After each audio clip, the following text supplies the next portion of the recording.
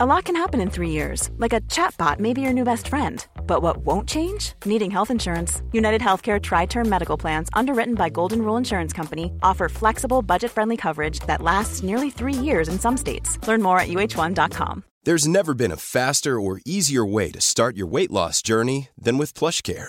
PlushCare accepts most insurance plans and gives you online access to board-certified physicians who can prescribe FDA-approved weight loss medications like Wegovy and Zepbound for those who qualify.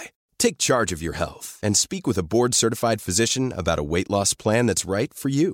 Get started today at plushcare.com/weightloss. That's plushcare.com/weightloss. plushcare.com/weightloss.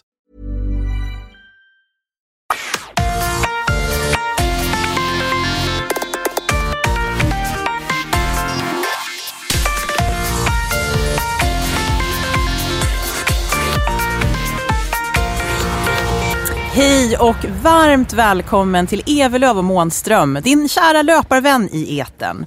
Vi har ett fullmatat avsnitt att bjuda på och det känns förstås superkul att vi dagligen får mejl och frågor i sociala medier om när nästa avsnitt kommer. Lyssnarna är verkligen på hugget, Malin. Jo, men jag känner det, jag som inte är så mycket ute på sociala medier då hör ju det här väldigt mycket live med när jag träffar människor ute på träningar och bara på stan kan någon komma och stanna mig och säga du, jag har bara sett ni har en väldigt bra podd. Lyssnar alltid på den. Så vad kul! Jag är jätteöverraskad och glad över att till och med jag som håller mig borta från alla såna här feedbacks hör väldigt mycket. Ja. Hur är läget då? Du, med mig är det väldigt bra.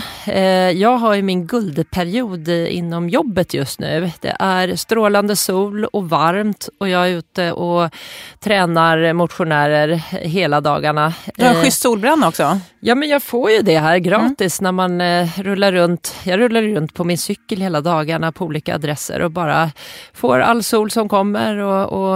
Så just nu är det väldigt mycket jobb men extremt skönt. Så att kroppen känns fin. Nice. Ja, själv då? Kul. Ja, det är lite, kroppen är väl ganska okej, men jag hade en riktig pers här i Prag i helgen som gick och vi sprang maran där i söndags och ja, det har nog ingen missat. Ingen kan ha missat det om man följer mig i sociala medier. Till och med du har ju sett mina Insta-stories där via dina döttrar. Ja, Petra, det ska jag ha klart för dig att till och med jag som aldrig tittar på en enda sociala medier-grej kunde inte undvika detta för att mina döttrar sa bara mamma, nu måste du få se en sak. Ja. Okej, då vet jag att det är allvar. Ja. Och men det var gripande på ett sätt. Ja, men det är liksom en sida av löpningen som vi kanske inte ser så mycket i sociala medier när folk ska kanske föredra att prata om sina pers och när det går bra. Men jag tänkte att vi därför faktiskt skulle börja prata lite grann, eller ha som tema i det här avsnittet att ta upp just hur man blir bäst när det gäller. Men när benen och huvudet liksom säger åt dig att stanna. Och så hur ska man liksom fortsätta och pressa på. Men innan vi går in på dagens tema så tänkte jag att vi skulle prata om vår nya samarbetspartner. Vi har nämligen slagit ihop våra påsar med Mathem. Och det här med att kunna handla i lugn och ro hemma framför datorn och sen få varorna levererade hem till dörren, det är ju verkligen guld värt. För är det någonting som man typ aldrig har gått om så är det ju tid. Nej, och för mig var det här helt nytt. Jag är ju lite seg med allt sånt här som handlar om nätet och allt moderna nytt. saker. Så otroligt gammaldags av mig. Jag tyckte det var väldigt kul att testa det här och det har funkat extremt bra ska jag säga. Och framförallt så är det så att jag är ute och flänger rätt mycket, speciellt den här årstiden och har mindre tid till att handla. Även om jag tycker det är rätt kul att handla mat faktiskt så är det otroligt praktiskt ibland och just att få sätta ett klockslag när den här kassarna väller in innanför dörren.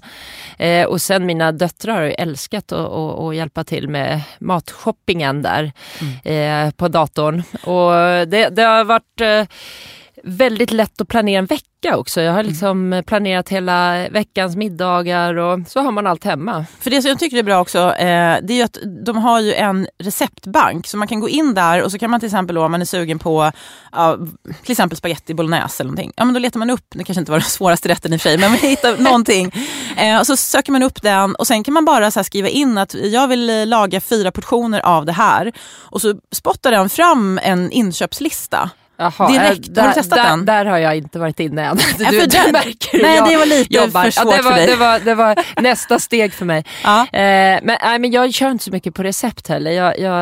Jag köper råvarorna och sen så freebasar. snor jag ihop någonting av det. Men du, en intressant grej för oss löpare, det är ju att Mathem har gjort en undersökning som visar att deras kunder sparar cirka 4 timmar i veckan på att handla där istället för att åka till en butik och handla. Och 4 timmar, alltså hur mycket löpning kan man hinna med på det i veckan? Ja, om du tänker att man byter ut det till löpning då. Ja, det är eller klart. Eller träning eller ligga på soffan. Ja, visst. Nej, men det är klart, handling tar nog mycket mer tid än vad man egentligen tänker sig. För det blir sällan, jag märkte nu att jag handlade ju faktiskt ännu mer för hela veckan.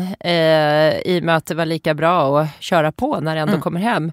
Så det blev ju väldigt lite av den där påfyllningsshoppingen i butik som man ofta gör annars. Att jag tänker ibland när jag går och shoppar annars mat, speciellt de veckorna när jag ska ha mina tjejer hemma, så köper jag mycket mat.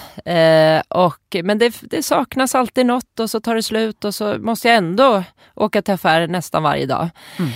Och det har jag inte behövt nu på samma sätt. Så det var faktiskt det var något häftigt nytt att testa och det har funkat extremt bra.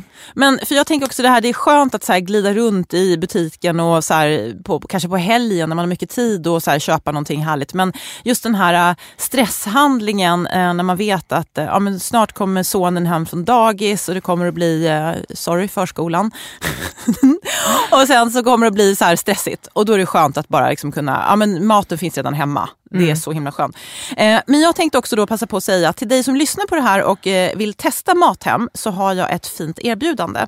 Och då är det så här att om du använder koden maraton100, och då stavas alltså maraton utan H. För en del stavar ju maraton. Liksom. Det ska vara maraton utan H. Och så 100 i siffror direkt efteråt. Och om du skriver in detta i samband med att du då beställer på Mathem så får alla kunder, nya som gamla, 100 kronor rabatt på nästa order över 700 kronor.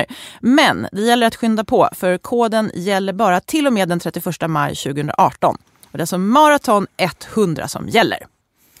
Ja. Men nu till dagens tema och det här med att övervinna det mentala kriget som dyker upp när det är som tuffast under ett lopp. Hur vinner man det helt enkelt? Många lyssnarna har ju önskat detta, däribland Åsa Törngren som var med oss till Prag. Jag tänker först nästan att kan inte du berätta om ditt maratonlopp, vad hände där? Min genomklappning. I ditt mentala så kan vi ta det därifrån lite med om det hade gått att göra någonting åt det eller om det bara var en total dålig dag som man faktiskt ibland har totalt sett. Men det var, alltså träningsmässigt så kände jag att jag har aldrig varit i så bra form. Det märkte jag när jag sprang distanspass och sådär, att jag kunde hålla ett mycket högre grundtempo. Och jag kände att det här kan gå riktigt fort. Och då omedvetet så tror jag att jag började tänka i termer av tid. Att men då skulle jag kunna springa, jag skulle kunna hålla den här snittfarten och jag skulle kunna kanske komma in på den här tiden. Så att redan när jag stod... Perstankar. Ja, men precis. Och så redan när jag stod där i startfållan så kände jag mig lite så här... inte så himla inspirerad egentligen, och jag var lite osäker på vilka skor jag skulle springa i, så jag höll på att noja hit och dit och liksom, det blev ett så här spontant val av skor som kanske inte var det bästa heller. När startskottet gick så vet jag ju att när jag startar en mara, då har man ju oftast, man har vilat och man har laddat och sådär. Men jag kände nästan omgående att det fanns liksom ingen svung i benen, utan du vet att det känns som man springer igenom marken. Ja, och lite tung redan från start. Ja, och det lossnade inte heller, och jag kände att jag fick liksom anstränga mig för att hålla den här farten som jag hade tänkt hålla då redan från början. Och jag kände att det här kommer ju inte att funka i 42 kilometer. Och ja, någonstans, och sen så är jag ju en högkänslig person då, så att jag har tagit väldigt illa vid mig av Aviciis död och funderat väldigt mycket existentiella frågor och varför man gör saker och hur viktigt det är egentligen. Jag har väldigt svårt att hålla de tankarna borta när jag är inne i ett lopp, så plötsligt så börjar jag tänka att det här var så meningslöst och varför gör jag det här? Och jag skulle lika gärna kunna strunta i det här. Och det tog ju tvärstopp. Så att när jag hade harvat på i 26-27 kilometer så såg jag min sambo där ut med banan och kastade mig i famnen på honom och bara liksom, nu skiter jag här. Men han peppade mig och fortsätta och även då som typ hela Sverige har sett på Insta-stories, hela löpa-Sverige då nästan, så bestämde jag mig för att istället dela de här tankarna med folk, för att tänkte att det kanske kan inspirera någon att det inte alltid är jättekul. Nej. Men det är klart att jag är nöjd att jag tog mig i mål, men jag är också besviken över att jag inte lyckades liksom vinna det här mentala kriget med mig själv. Så lite kort så. Ja, nej men det är det här som jag tycker är så extremt intressant med din och min bakgrund, just att vi kommer från så olika håll och att vi är väldigt olika också i löpmässigt med hur vi reagerar och så. För att jag tänker, men när jag hör din liksom beskrivning innan, det är ju det mest peppande jag kan få, att känna mig förberedd fysiskt. Jag har gjort de passen som jag fått bekräftat på att jag är i riktigt bra fysisk form. Jag har gjort allt jag ska. Inga trubbel med sjukdomar och skador innan. Inget som stör. Börja dividera om vilka tider det kan räcka till. Det är ju alltså drömmen för mig. Det kan inte bli bättre. Då är jag alltså att det är de där gångerna nästan när jag har känt ett par gånger i karriären när man står på startlinjen och vet att idag är det inte frågan om det kommer gå bra utan hur bra. Det är inte jättemånga gånger man känner så. Den där totala tryggheten med att jag är i mitt livsform och jag kommer prestera bra. Frågan är om det blir superbra eller bara superbra. Och då går det alltid bra. För det är liksom nästan går inte att misslyckas i de lägena. De flesta gånger är det inte så, utan då finns det alltid någon liten osäkerhetsmoment. Men där reagerar vi väldigt olika, låter det som. Att det blir, för dig blir det en press istället, att du känner att den förberedelsen när du egentligen ska prestera, rent ut sagt, fysiskt, sätter sig i skallen och så känner du en negativ press av det. Och det är ju säkerligen både självklart hur man är som person, men också en viss träning i att jag har ju tränat väldigt mycket på detta tankesätt sedan jag var 7 år gammal och började tävla. Att ha en väldigt stor press på sig ibland och känna sig jättenervös och stressad och vända det till en styrka. Och det är ju mycket mental träning i elitidrottande, får man ju säga, även om det är en del medfött, tror jag säkert, för jag har ju känt att det här har varit rätt naturligt för mig att tänka så, men jag har ju många gånger haft en väldig nervositet och stress inför lopp där jag liksom inte har känt att jag har varit trygg med min form och hård konkurrens och så, men att alltid liksom ändå vända det till att alltid på något sätt få ut sitt max den dagen, det är det som är träningen, liksom att aldrig låta det där ta över. Men har du någon gång sprungit ett lopp när du alltså, verkligen har haft en personlig, liksom, att det är någonting tufft som pågår privat samtidigt? Har du ändå lyckats hålla de tankarna borta liksom, i själva loppet? Ja. Men hur fasen gör du då? Nej, men alltså det är ju som mycket tävlingspsyke är, att galet än har varit ibland vid sidan om och så är det ett tunnelseende på startlinjen. Då det finns ingenting annat som är viktigt eller i tankarna just då. Utan då går all energi åt att bara få den kroppen att funka så bra som möjligt i det sammanhanget. Och det är väl där det sitter lite, att inte låta tankarna sväva iväg utan fokusera på att bara vara närvarande i din löpning. Och jag tror att det är väl, jag ska säga så här, min styrka i det som jag alltid har känt kanske är väl att jag har aldrig brytt mig om så mycket om omgivningen, utan jag har i de lägena, jag har ju känt pressen utifrån självklart, men när jag mentalt går in i den där sista bubblan, då handlar det bara om vad jag själv vill och förväntar mig. Då stänger jag helt ute publiken, sponsorerna, tv, vem det nu är som förväntar sig någonting av mig. Och så går jag in i mig själv och tänker att vad förväntar Malin sig av det här loppet? Och vad är du tränad för och vad har jag lust till att försöka prestera? Och då känns det mycket mer hanterbart, för då är det, jag har höga prestationstankar om mig själv, men det är samtidigt också så att jag har en distans till att löpning är inte livet i sig. Jag vet att om jag springer ett dåligt lopp så fortsätter mitt liv ändå, och så får jag försöka springa bra nästa lopp.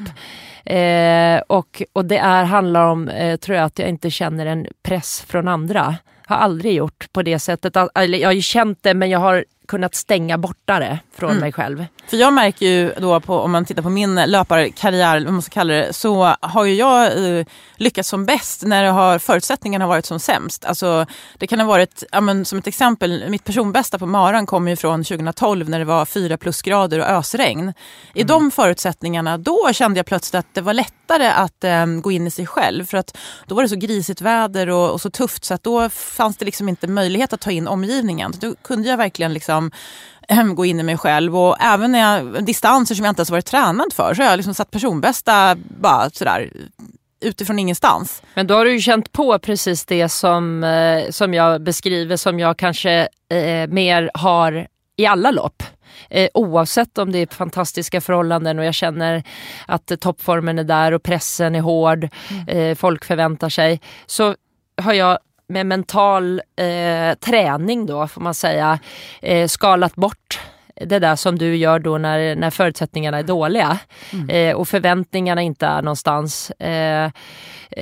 Och det är där vi har det egentligen, att skala bort allt annat än sig själv i det här läget och gå in i, för jag ibland när jag höll på att tävla på hög nivå kanske kände den där enorma trycket ibland och pressen, och jag kände att jag var lite osäker på min form dessutom, så fick jag ibland till och med gå in och bli lite djup innan och fråga mig varför gör jag det här? Hur viktigt är det? Vad svarar du dig själv då? Varför gör du det här? Varför gör jag det? Jo, för att jag älskar att springa och jag älskar att tävla. Jag, Malin, älskar det. Och då kändes det plötsligt att jag gör ju det här för mig själv. Jag började när jag var 7 år gammal för att jag älskade det här. Det var ju ingen som tvingade mig till eller hade förväntningar då. Och 20 år senare så var det ju fortfarande för min egen skull. Sen hade andra lite högre förväntningar och så, men det var ju fortfarande ett eget val att jag älskade det där så mycket att hålla på med, och det är ju trots allt en fri vilja man gör det av och för sig själv i slutändan. Men jag tror det där kanske som konflikten är för oss motionärer, för att just det här att jag älskar att tävla, alltså där tappar jag ju lite, okej, jag älskar att tävla, men samtidigt så tror jag att också så här, jag ser mig inte själv som en löparperson. Alltså jag vet ju att jag är löpare. Men just i och med att jag började så sent och har haft så tufft med löpningen i tidigare i livet, så är det som att jag inte riktigt, alltså när jag hamnar i ett negativt tankesätt så kastas jag tillbaka till den här tiden i plugget när jag kom sist på barkbanan. Och så blir det så här, ja, vad var det jag sa? Jag är inte bättre än så här. Och så blir det som en nedåtgående spiral. Så att jag har aldrig haft det här liksom, jag älskar att tävla. Nej, men där kan man ju också tänka lite olika, eller här liksom att tävla och tävla. Det är inte alltid bara tävla för att nå resultatet, utan för mig är ju också att varför jag tävlar nu för tiden, fortfarande då och då, är av flera anledningar. Det är inte bara för att mäta min tid. Den är nu för tiden lite mer sekundär. Alltså när jag väl står på starten, jag springer alltid vad jag har såklart. Men jag tycker ju aldrig att jag är tillräckligt bra tränad nu för tiden för de här loppen. För jag jämför ju med min elitträning när man liksom hade gjort allt man kunde för att bli så bra som möjligt. Det har ju inte jag längre. Jag har ju liksom fuskat med saker och ting. Fast samtidigt kan det vara ganska skönt att du inte tävlar på medeldistans längre. Nej, precis. Ja. Det är jätteskönt. Men jag känner ju fortfarande att jag skulle ju kunna ha gjort flera bättre saker i förberedelserna inför även mina långlopp som hade kanske lett till ett ännu bättre resultat eller så. Men det handlar om mycket är ju att se det som varför man tävlar, och det är där man också kan hitta olika delar i det här med att en sak är prestationen, att självklart jag tycker det är kul att se fortfarande hur fort kan jag springa då på den här distansen med den träningen som jag har lagt ner. Nummer 2 är ju att få uppleva ett lopp. Det är ju annorlunda att springa ett maratonlopp med massa publik, och det är musik och det är pompa och ståt och det är nummerlapp. Och det är ju annat än när du är ute och springer din långrunda själv en söndag när du möter några löpare och några hundar gående. Det är inte samma lyft. Och då brukar jag känna det liksom att om det nu går tungt under ett lopp periodvis eller till och med dåligt då, så försöker jag hitta de här istället för prestationen då, att okej, det blir inte någon bra tid idag för att jag känner mig seg av någon anledning, så är det fortfarande en helt annan grej att springa ett lopp än att vara tung på ett träningspass. För det är fortfarande musik och folk som hejar och det är massa andra människor runt. Det händer ju grejer. Och det är då flyttar jag liksom över lite fokus till helhetsupplevelsen. Tar in andra saker i det här loppet också som gör att det faktiskt kan kännas som att prestationen då flyttar man då ner lite grann de här kraven på tid, om man nu skulle ha det. Och flyttar över fokus på upplevelsen. Och inte fortfarande, man låter aldrig den där negativa tanken ta över. Utan det är fortfarande ett häftigt lopp. Ja, och där tror jag en del man kan tänka på också, att det finns så många delar i det här. Ja, helt klart så är det ett tanke. Jag är övertygad om att det sitter i huvudet. Alltså men det är fascinerande hur huvudet kan påverka benen, tycker jag. Oj, ja. Men har du upplevt det någon gång? Eller har det alltid känts som att liksom, oavsett vad så har du alltid kunnat stänga av och liksom leverera när det krävs? Ja, nej, men jag har aldrig känt att det mentala har gjort något negativt för mig i en tävlingssammanhang, utan de gånger när jag är riktigt nervös och så har jag fortfarande liksom vänt det till att jag tänker alltid att nervositet och stress för mig inför tävling är något positivt. För det gör att jag tar det här på allvar, lyfter mig ett par procent mot en vanlig träning och har mer fokus helt enkelt. Sen har jag ju presterat jättedåligt emellanåt också. Det är ju långt ifrån att jag har gjort några topplopp hela mitt liv. Men många gånger så är det liksom att man bara känner att kroppen, som du beskrev, är seg från steg 1. Och då får jag bara liksom tänka annorlunda. Men det jag alltid har haft som målbild och fokus där, det är att hur dålig dag jag än har så ska jag göra mitt yttersta. För att i alla fall känna, för det har gett mig en god känsla efter. Även om jag presterat ett väldigt dåligt resultat så kände jag att jag kunde inte mer idag. Min kropp ville inte mer. Jag orkade verkligen inte. Jag var stum hela vägen, eller jag stumnade vid en viss tidpunkt som förstörde hela loppet. Men jag kämpade. Jag gav allt jag hade idag, och då har jag en liten positiv känsla av ett väldigt dåligt lopp. Ja, men det kan jag faktiskt säga, om vi går tillbaka till Maren här i söndags, att jag är väldigt glad så här i efterhand att jag faktiskt tog mig i mål. Och faktiskt att jag fick en liten nytändning mot slutet. För då tänkte jag så här, men nu när jag passerar 40 kilometer så bara, men nu börjar jag plocka folk här liksom, så här. Och då började det ändå, farten gick upp lite och jag kände att nu är det lite kul liksom. Och när man såg mål så var det ju fantastiskt. Så jag kände ändå att jag ångrar inte att jag fortsatte. Du övervann ju någonting i dig själv, att du ändå tog dig i mål. Din besvikelse hade varit enormt mycket större om du hade klivit av där. Och det är sånt som kan sätta sig i huvudet vid andra tillfällen också när det börjar ta emot.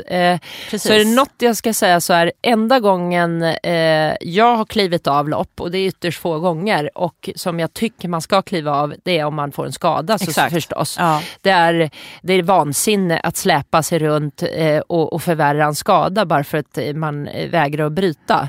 Utan händer det så är det bara klokskap, och då det är ingenting man kan vara besviken på efter. Det är kroppen som säger ifrån. Men att övervinna en sån mental svacka som du hade och övervinna det och komma i mål, det är en seger i sig. Så att och det är det jag säger, att även den absolut sämsta loppet man kan göra ibland, så blir det en liten god känsla att du faktiskt tog dig igenom. Ja, man kämpar i mål fast det var segt och kola. Men det kommer du ha nytta av, Petra. Ja, så och är det. alla andra där ute som inte ger upp i det läget. Man får bara revidera sin tanke om tid och prestation och ta nya tag. Jag tycker det ger en nytändning när jag gjort ett sånt där plattlopp, att känna att jag tog mig igenom. Det var en styrka som visade att det fanns någonting i ditt mentala som kickade in när du som mest behövde det. Revanschlusten kommer oftast krypande, och känna att det där vill jag inte ha som sista lopp. Nu gäller det att få jacka upp. Ja, men precis. Men jag tror att vi lämnar det här temat. Hoppas att Åsa och alla andra där ute kände att ni fick mer någonting som ni kan ha nytta av framöver. Och vi har ju då fått massvis med lyssnarfrågor, Malin. Och en fråga kommer ju från en annan Malin. Från Malin Lander. Och hon undrar ju då, och det här är en sak som jag också undrar, hur man höjer sitt grundtempo. Alltså om man märker att man blir bättre på intervallerna och då kanske borde kunna springa sina distanspass snabbare, så är det ändå lätt hänt att man hamnar i samma gamla vanliga tempo när man är ute och springer. Hur tar man sig då till nästa nivå? Ja, det där är ju helt klart en sanning. Där handlar det nog mycket om att man bestämmer sig även att nu ska jag ut på den här distansrundan, och man höjer tempot lite grann direkt från start. Och då känns det oftast kanske att det går lite fortare. Även om man behärskar det så känns det som att det inte är riktigt lika behagligt kanske som det var på det gamla tempot. Och så tycker jag hellre att man kanske får korta ner den rundan lite då i början om man känner att det blir för tufft, men att man börjar vänja sig både mentalt och fysiskt att testa, för det där är också en liten gammal vana grej, att man hamnar i ett behagligt tempo fast du kanske har kapacitet till att faktiskt springa lite fortare, och det måste du bara tvinga dig till. Ja, men det är väl lite grann, alltså så här, man pratar ju om någonting som heter löpekonomi och det är så här, förmågan att liksom springa energieffektivt i en viss fart. Och, har man då liksom höjt sin kapacitet med intervaller så är det väl samma sak då med den här nya distansfarten, att man måste trimma in den i kroppen, så det tar en stund. Liksom. Absolut, så det första, om man ska säga det, första passet, distanspasset, kanske inte det här sker helt automatiskt, även om du känner dig som en Ferrari-bil, att jag har ett par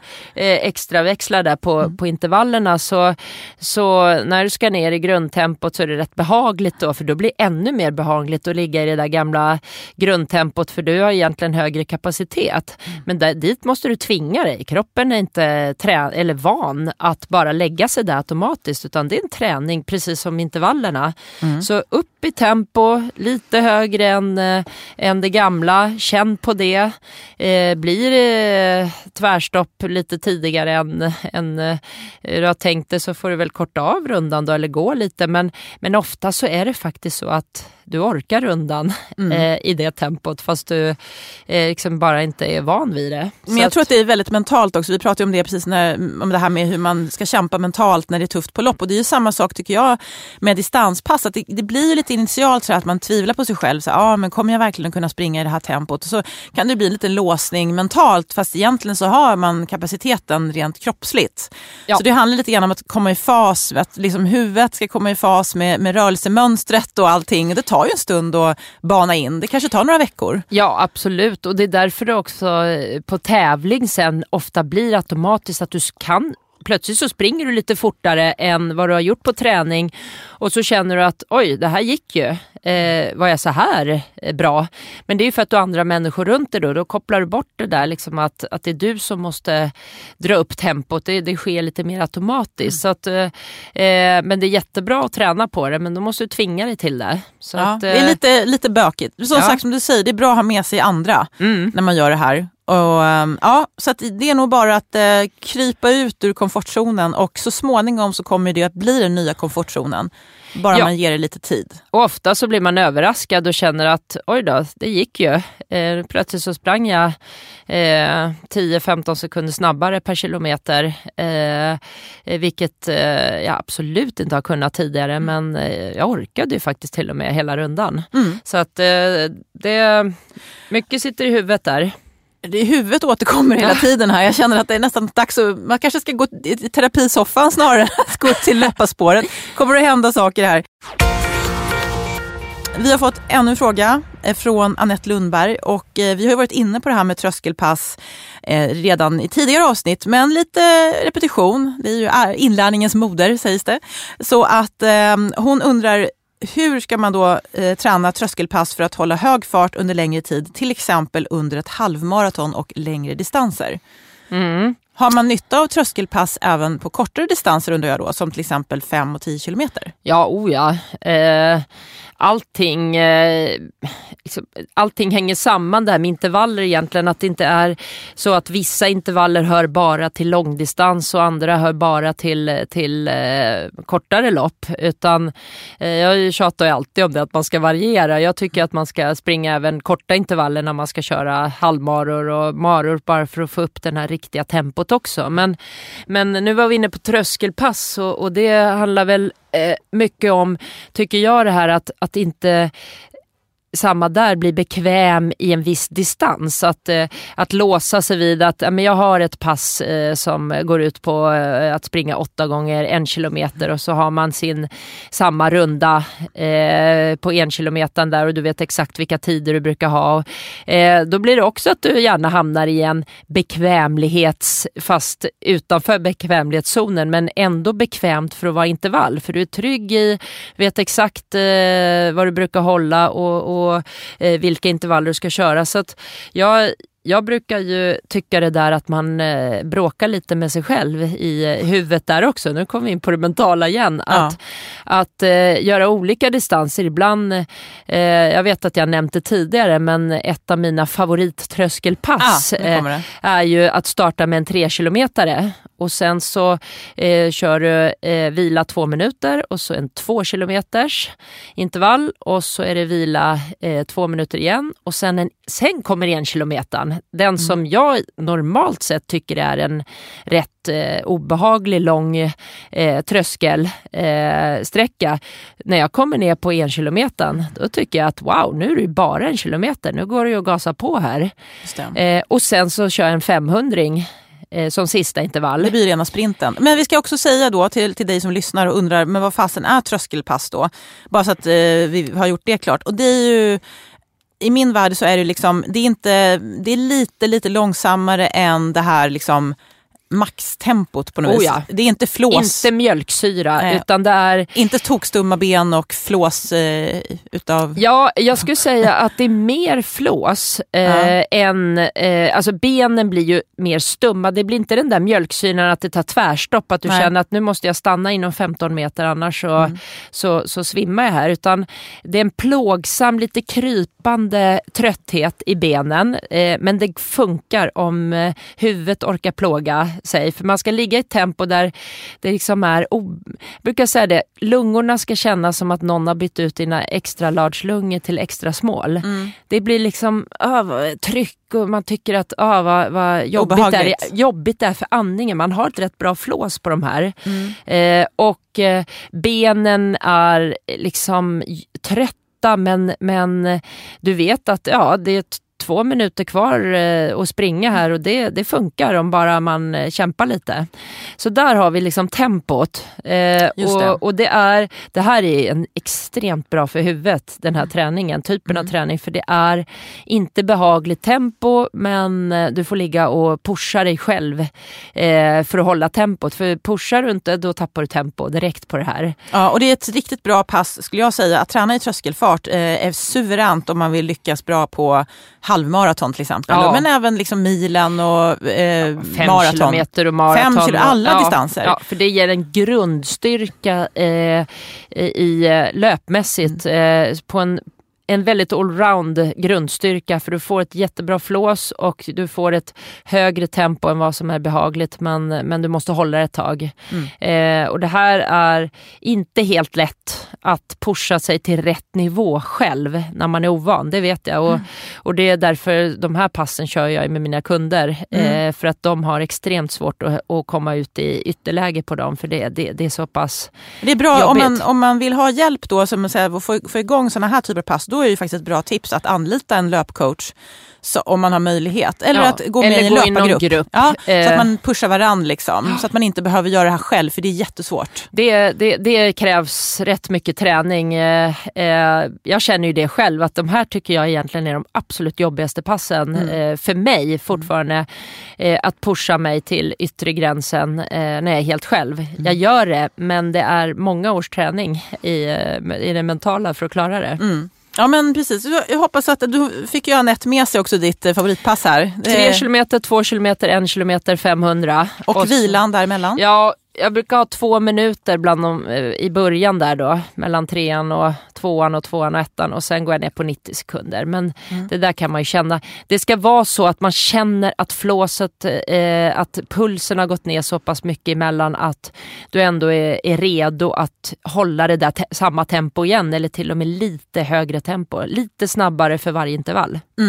Och jag tycker också att de här passen är väldigt bra mentalt, för att jag känner mig alltid lyckad efteråt, för att jag oftast kan man avsluta snabbast, alltså sista intervallen snabbast, då känner man sig nöjd när man går från passet och får en positiv känsla. Ja, positiv, och dessutom känna att wow, nu är det bara en 500, en halv kilometer, nu är det bara att dra på. Ja. Och det är ju en rätt lång intervall får man ju ändå säga. I andra sammanhang kan man tycka att en 500 är rätt krävande. I det här sammanhanget så är det liksom bara att ställa in dojorna på slutet och köra. För att det är så skönt att de långa är över. Ställ ut skorna. Ja. Ja, men det var det. Vi går raskt över till nästa fråga. Här har vi då signaturen SE-Nissan som undrar, den här frågan är ju väldigt intressant. Hur tränar man smart och tillräckligt men inte för mycket? Alltså, hur tränar man upp kroppen utan att träna sönder den? Ja, men, den är ju svår. Vet du hur man gör, Malin? Ja, det här är ju det är ju det som är det svåraste av allt inom träning. Att inte bara följa ett program och så når du en tid som står i det där programmet eller ett resultat.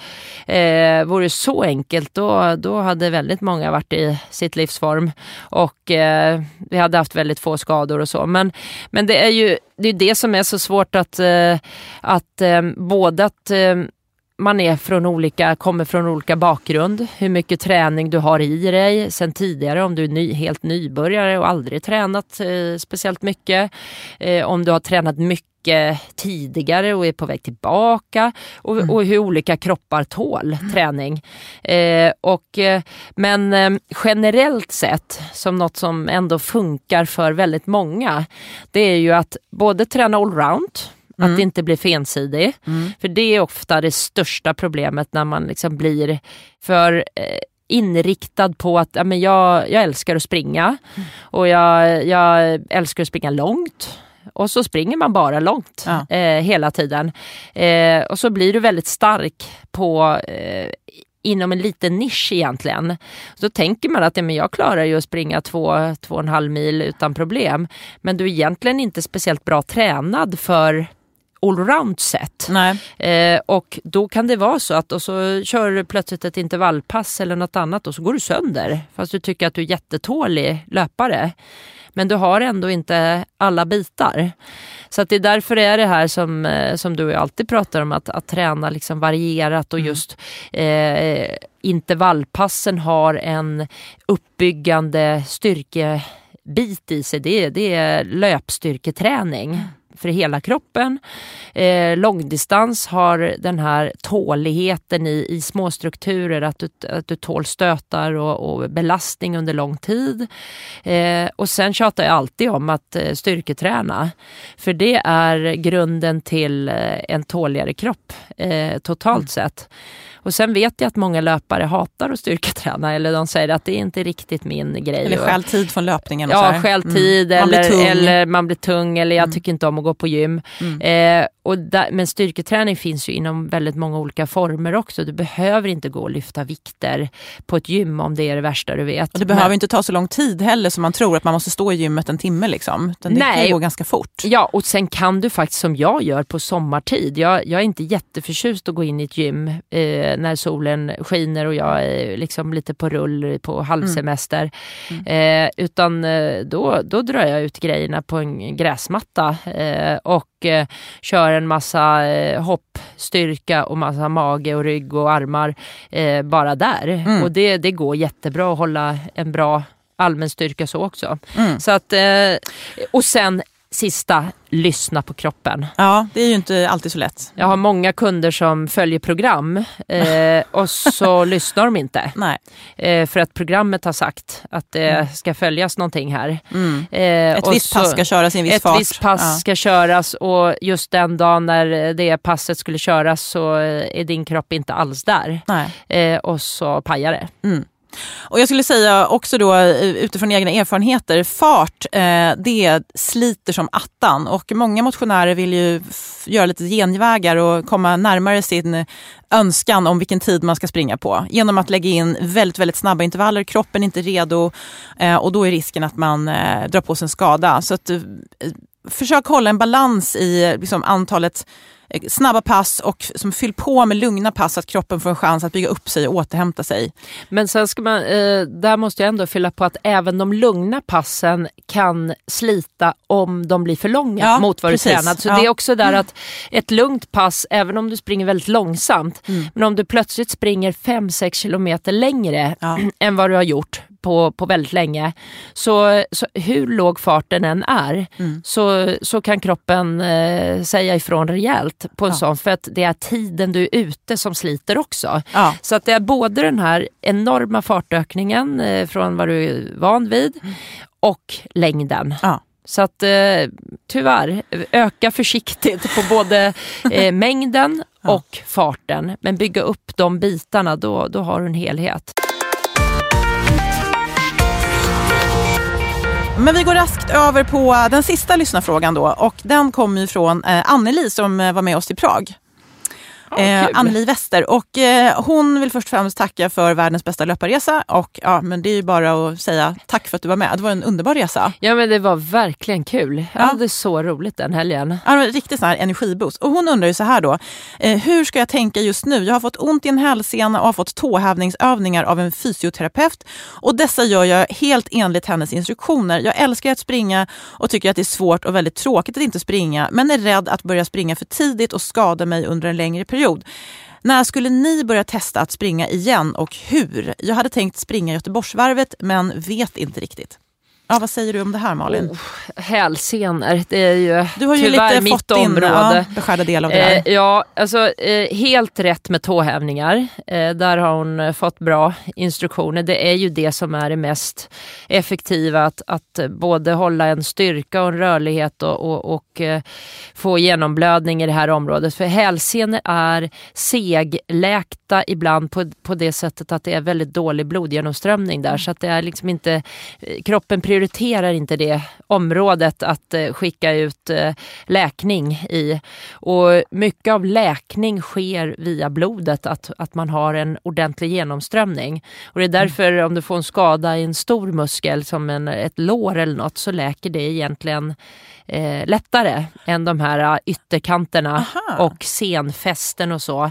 För där prioriterar inte kroppen att ha så mycket blod.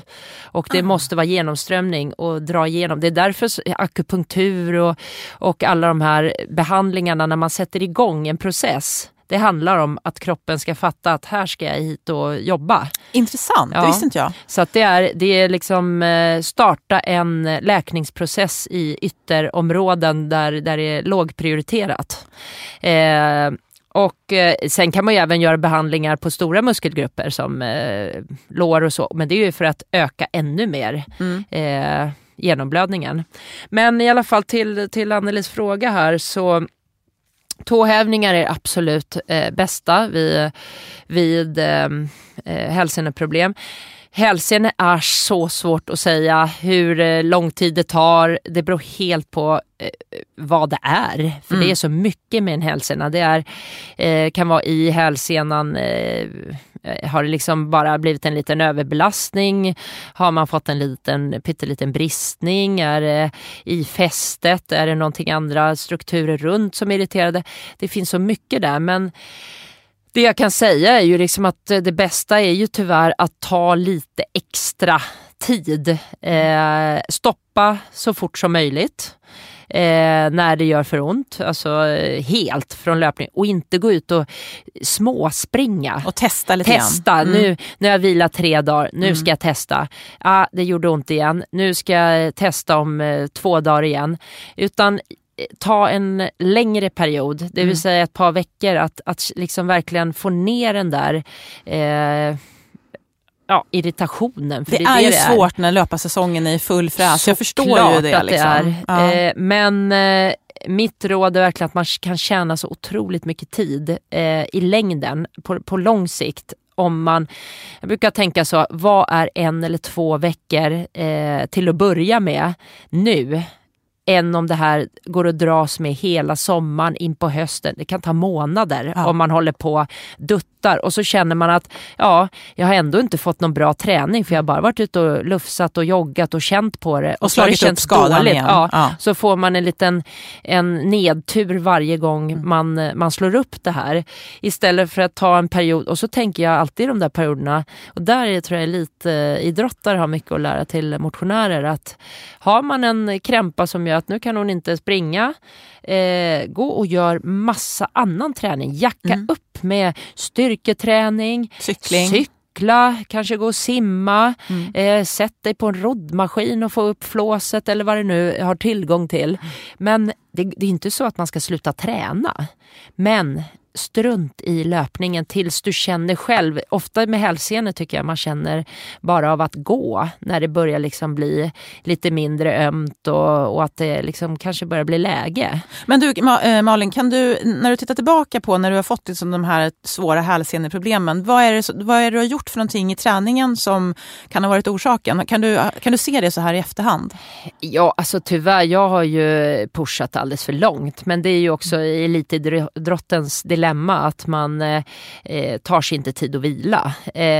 Och jag har ju vetat någonstans i bakhuvudet att det här är inte alls den rätta vägen, men press av att tävlingar ligger framåt och annat har gjort att jag har chansat. Ja. Men jag har vetat att det är en chansning, och det är väl det som jag nu på senare år har blivit mycket, mycket bättre på, för jag så fort jag känner, jag har fått några sådana småkänningar ibland i hälsenor och på andra ställen, och då är jag är lite mesig rent och så här, jag stoppar direkt. Och så tar jag ett par dagar eller en vecka helt utan löpning, och så säkerhetszonen när jag känner såna där grejer.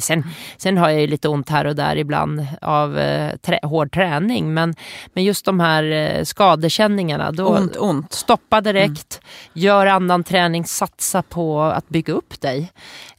Göteborgsvarvet, nej, skulle säga att strunt i det. Och jag vet många som jag känner som är lite så här halvskadade, så säger de att men jag kommer bara att springa det i lugnt så här långpasstempo. It's not gonna happen. Nej. Och sen dessutom så är det krävande med asfalt och en halvmara, och du kommer ta i mer än vad du tror. Och risken är bara att skadan blir mycket, mycket värre, och så går du och drar på det hela sommaren, och det är inte värt ett lopp. Nej. Så, och sen det sköna med att vara motionär, det är ju faktiskt att man inte behöver så här toppa formen egentligen för sponsorernas skull eller för någon annans skull, utan det är ju, man tränar för sin egen skull. Och det är jättesurt. Du kanske bokar resa och hotell och ska träffa vänner eller vad det nu är. Men man får aldrig låta sådana saker styra. Kroppen är nummer 1, det är den som är chefen här. Och klokskap, bort från löpningen under någon vecka eller 2 till att börja med, och så känner du på det. Och så jobbar stenhårt varje dag. De där trista tåhävningarna. Yes! Jag hoppas att Anneli och alla andra där ute som dras med hälseneproblem lyssnar nu då. Det var faktiskt allt från oss för den här gången. Vi hinner inte med mer tyvärr, även om folk önskar det. Det var någon som skrev att kan inte ni ha 2 timmar långt poddavsnitt? Jag vet inte riktigt, vi får ta det kanske någon sommarspecial där vi lägger ut texter lite mer, men den här gången så hinner vi inte mer. Nej, men vi kommer ju igen. Vi tar ju fler, och nu känns det som du fick lite pepp också i comeback-revansch, eller hur? Känner du någon revanschlust? Men jag tycker alltid att det är kul att spela in den här podden med dig. Jag blir alltid peppad efteråt, så att nej, men jag kommer igen. Jag ska bara älta lite till. Det får man. Ja, men du som lyssnar, du vet väl att vi finns på Instagram och även på Facebook, så gå gärna in där och ge din åsikt om programmet och ställ frågor som du vill att vi tar upp. Spring nu snyggt och ha kul där ute, så hörs vi snart igen. Det här avsnittet presenterades i samarbete med Mathem och görs på Beppo.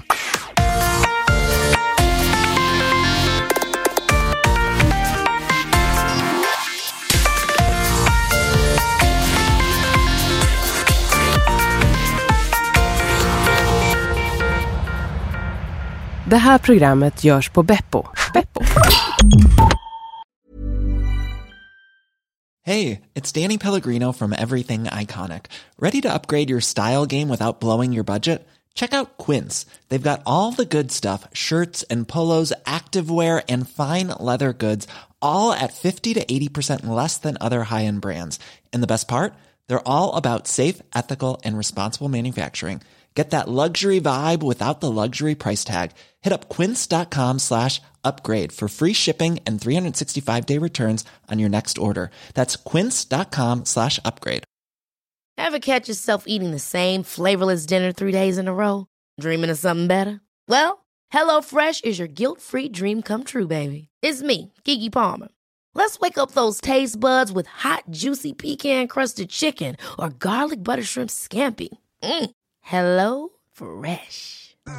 Stop dreaming of all the delicious possibilities and dig in at HelloFresh.com. Let's get this dinner party started. Planning for your next trip? Elevate your travel style with Quince. Quince has all the jet-setting essentials you'll want for your next getaway, like European linen, premium luggage options, buttery soft Italian leather bags, and so much more. And is all priced at 50 to 80% less than similar brands. Plus, Quince only works with factories that use safe and ethical manufacturing practices. Pack your bags with high-quality essentials you'll be wearing for vacations to come with Quince. Go to quince.com/pack for free shipping and 365-day returns.